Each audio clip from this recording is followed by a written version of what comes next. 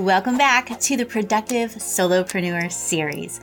In the last video, we went over why you gotta slay your dragons first thing in the day. We talked about what research says about eating that frog and how to put a plan into action to actually make it happen and to kickstart your day. In this video, we are wrapping it up and showing you how productivity really is in your grasp. Productivity is yours. The fresh fruit of productivity is well within your grasp. If you want that good feeling of productivity, it is entirely in your control. The 4 keys included in this series are actionable ideas that you can start today. Key number 1, systems over goals.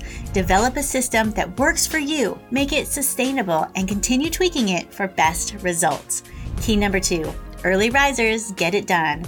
Wake up early in the morning, ready for the day when the rest of the world sleeps. Key number 3, destroy your distractions.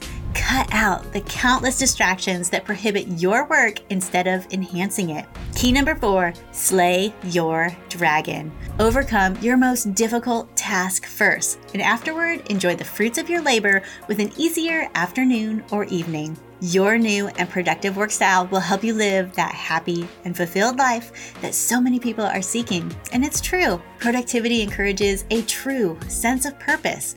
It offers us a feeling of accomplishment that's important for a happy and fulfilled life. Being more productive can also give you the freedom to spend more time with the ones you love and less time worrying about things that are left unfinished. If you're looking for that sense of purpose and happiness that can come from being more productive, I hope this series has helped you focus on things that will get you there. At the end of the day, you can put your work aside and invest in the relationships in your life that are most meaningful to you. You can rest easy knowing that you gave it your best effort and you put in a productive and fruitful day.